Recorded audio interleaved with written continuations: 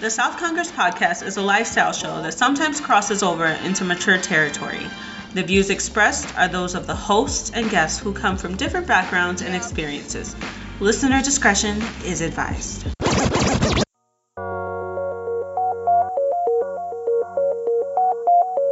So, the galaxy is at the brink, with the Federation battling rebels in a civil war.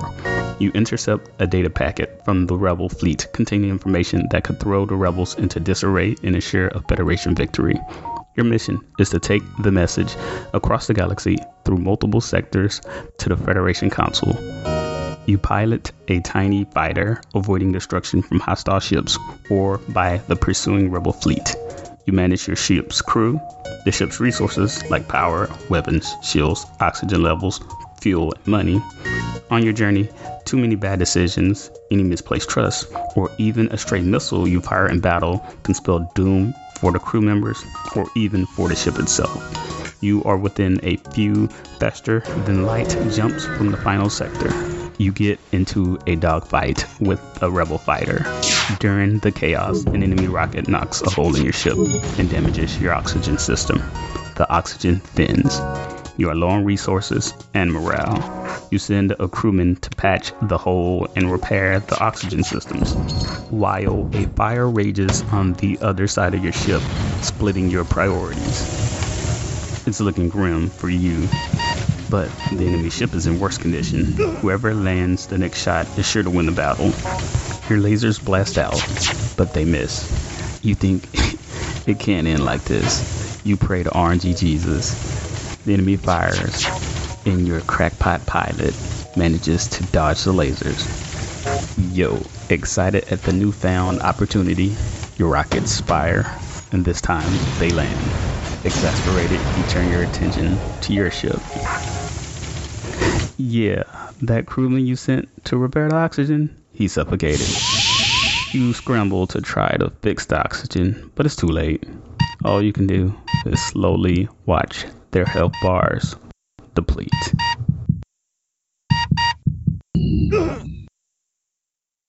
Yeah, managing your crew in FTL faster than light is quite the experience. Today, on a special edition of What's the Fun in That, we bring you your stories. I have three gamers sharing their whimsical, their curiosity, their personal journey through the gaming sphere. Go ahead and buckle up, everyone. So, let's talk RPGs. Getting into actual role-playing. Do you play as yourself? Or do you create a fiction and let your imagination run wild? And what happens when you betray that character and the principles you establish for them? Our first guest is here to tell us about her adventures in Final Fantasy XIV. So I guess my story starts when I first made my first character. I was originally going to have her have like a personality, but that quickly fell apart. I ended up just putting me onto her. Final Fantasy XIV is a bit different than mainline Final Fantasy games, which are strictly single-player story adventures. 14 is a massive multiplayer online game, so some of the fun is the role-playing. It's creating a character and getting lost in the world. So fast forward a year, when I got more... What's the word? When I got more... I guess more experience with the game and I knew more what I was doing, I wanted to remake a character and do that same thing in mind, where it was like she has her own personality, she has her own interests, which were magic, animals, which I originally made her to have Carbuncle, which is a little summon. It's so cute. But I, through her... just being so excited about everything, being excited about the animals that she encounters, that I fell in love with the game again. What I originally liked about the game, I liked it even more because I was seeing it through her eyes. So tell me a little bit about her. It's just like she's so like she's really into magic, and she's really into like she really likes the animals, and when she gets to like new locations, she's just like marvels at everything. And it was like through her that I started to see like the environment differently, because you're like, oh, this is really cool, like these colors are really cool. I don't know, it just brought like a joy to the game that I first had when I first started playing. But which I kind of made it her goal to like pet everything that she could. And I went up to an antelope. They have a whole bunch of different animals. Usually the first starting area is just like basic animals like squirrels and stuff like that. But I went up to an antelope and I wanted to pet it. And usually they don't attack you unless you attack them. So I went to pet it and I smacked it with my book. Betrayal, tragedy. Is this a dark twist or just a button slip up?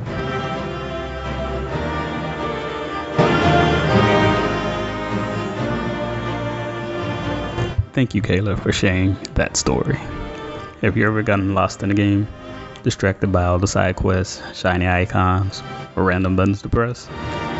Our next guest, we have Kanji, telling us about his curiosity and difficulty staying on task.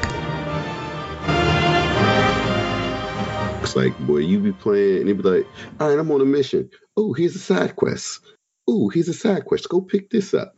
And it's like you start off on one path, and then that shit spirals out of control. You can get back to the main path, but you still have fun doing all the other shit. And yeah, it's the shiny things.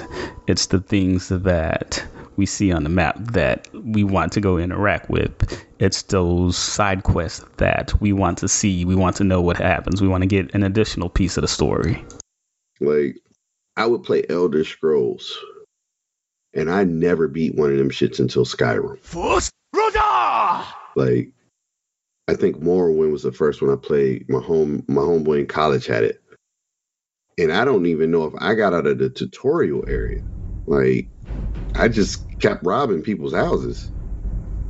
Like, I was pickpocketing and all that shit. Like, going to just rummaging through the town. And then I think after Morrowind came out, what was it? Oblivion.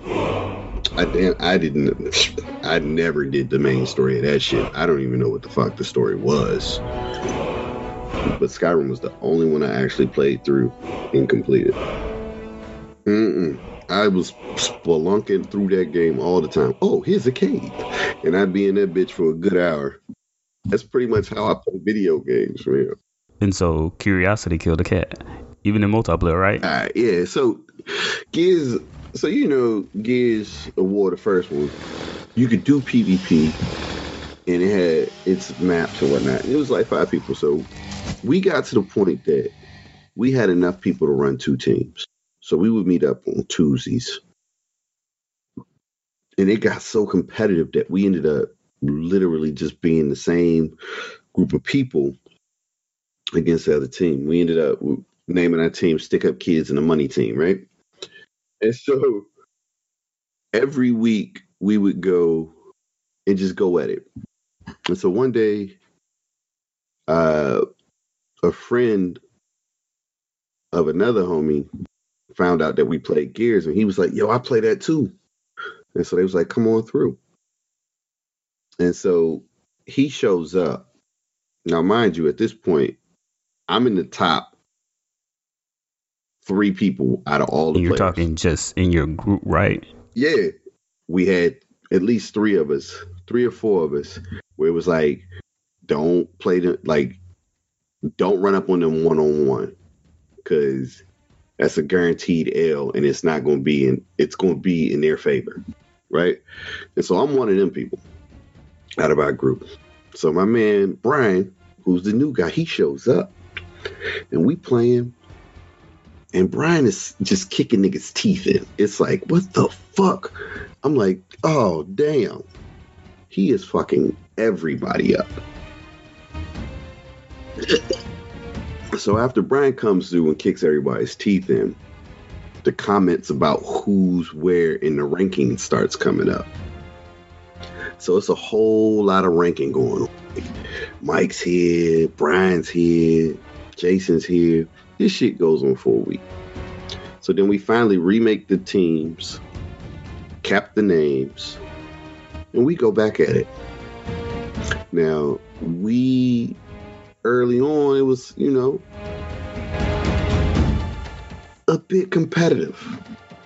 But like I said, before Brian showed up, it was already a top 4. So with Brian in the mix, now it's a top 5. And so 3 of the top 5 is on one team. And the other 2, me being one of the 2, against them. So for the whole summer after this nigga Brian joined, we went on a fucking losing streak. Like, they called that shit the Red Summer, because they just whooped our ass every fucking Tuesday. And it was just, I'm talking rough. Like, it was like, it was like being the Bad News Bears, but actually being good and still losing. Like, we would win matches, but to win a week, you had to win the total number of matches that night. And we could not get over the hump because it was Brian, my man Shock, and my man Dre. And the 3 of them together was a full-on problem, and we could not fucking solve it. And so, we continue to play. Time move forward. People get older. Folks got kids. Gears 5 comes out, and we get back into the swinging things. And so we having this one match, and everybody's doing their thing.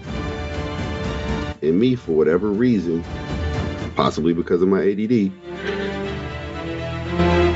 I get us to the point where it's one-on-one, sudden death between me and my man Jason. I do not know where he is on the map. My team is trying to be the eyes and tell me where he's at. But for whatever reason, while I'm looking for him, I'm on some map, and it's the boat map. It's like a dock or whatever.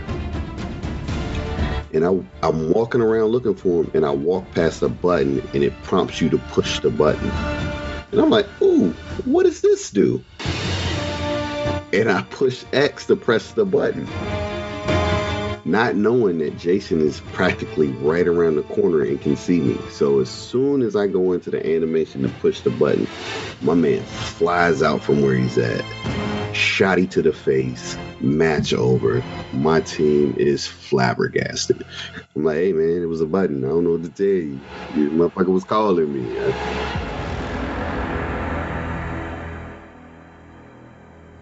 Don't get distracted.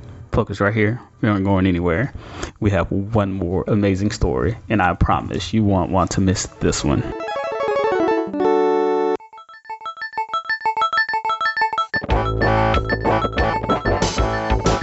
Street Fighter 4, like just the very first version before all the other ones, was really when I kind of came back to it, because I didn't really play like Street Fighter 3 or a lot of the stuff in the PS2 eras because I couldn't afford those consoles. It was when I got older and I got my own money that I was able to afford a lot of this stuff again. So it was when I started playing Street Fighter 4 again, it reminded me of when I was a kid and people are looking at you like, yo, what's this kid? And like, people would use less politically correct words, but and it was always just such a rush to prove to somebody, nah, I can do this just as well as you do, if not better. And the good thing about fighting games is you can play however you want. I have a disability. I suffer from cerebral palsy. So the entire right side of my body is underdeveloped. So when it came to things like, going outside, playing with other kids, doing a lot of things that other kids could do as far as physical activity, like I really couldn't handle it and I couldn't do it. So that isolated me in a lot of ways until, I was 7, 8, 9 years old and I discovered video games. The first console I ever played was an NES. So, I was playing, Mario Brothers and Contra and Teenage Mutant Ninja Turtles 2, the arcade game. But where I really discovered something that I was good at, and it was really a huge boost for my confidence and just really helped me become a better person and gave me a lot of self-esteem without me even realizing it, was fighting games. Because when I got a Super Nintendo and I got Street Fighter 2, it was really a rush to have people play against you and underestimate you because you're disabled or because they think that they have to pity you or treat you a certain way. And it was always interesting to see people go from, oh, I feel sorry for them, I ain't gonna play as hard as I normally would, to, oh, nah, I'm gonna mess this dude up, forget that. Like, it really a beautiful thing to, through video games, get the respect that I sought as a human being and often did not get because I was disabled. And the thing is it's a feeling that persists no matter how old I get or no matter what new game came out, because people wouldn't know me or know who I was and would play against me and would feel like, they were going to get an easy win or it was going to be an easy time. And they were like, oh no, this dude is playing. And even when it comes to the way that I have to hold the controller, because the way that I have to hold the controller is essentially I'm pressing most of the buttons and dealing with most of the inputs with my left hand. So there were a lot of things that I had to do subconsciously as far as gaming that I didn't even know I was doing. I was just doing it because, okay, this is the way in which I'll be able to play games. But when I actually had to explain it to people, they'd be like, oh my God, like that's incredible. Like even with button presses, I don't have any dexterity in my hands. So I don't really press buttons. I push the controller up to my hand according to what button I gotta press. And to able-bodied people, that looks like a lot. Like it looks complicated, but for me, it's just what I've needed to do to play. And I was gonna do whatever I had to do to be able to play video games just like anybody else, And that's just been kind of my story with video games and the story that kind of persists today.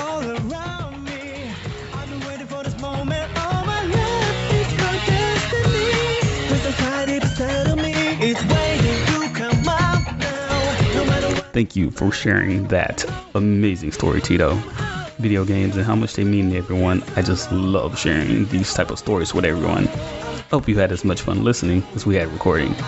This is What's the Fun in That? All right, everyone. It's been fun.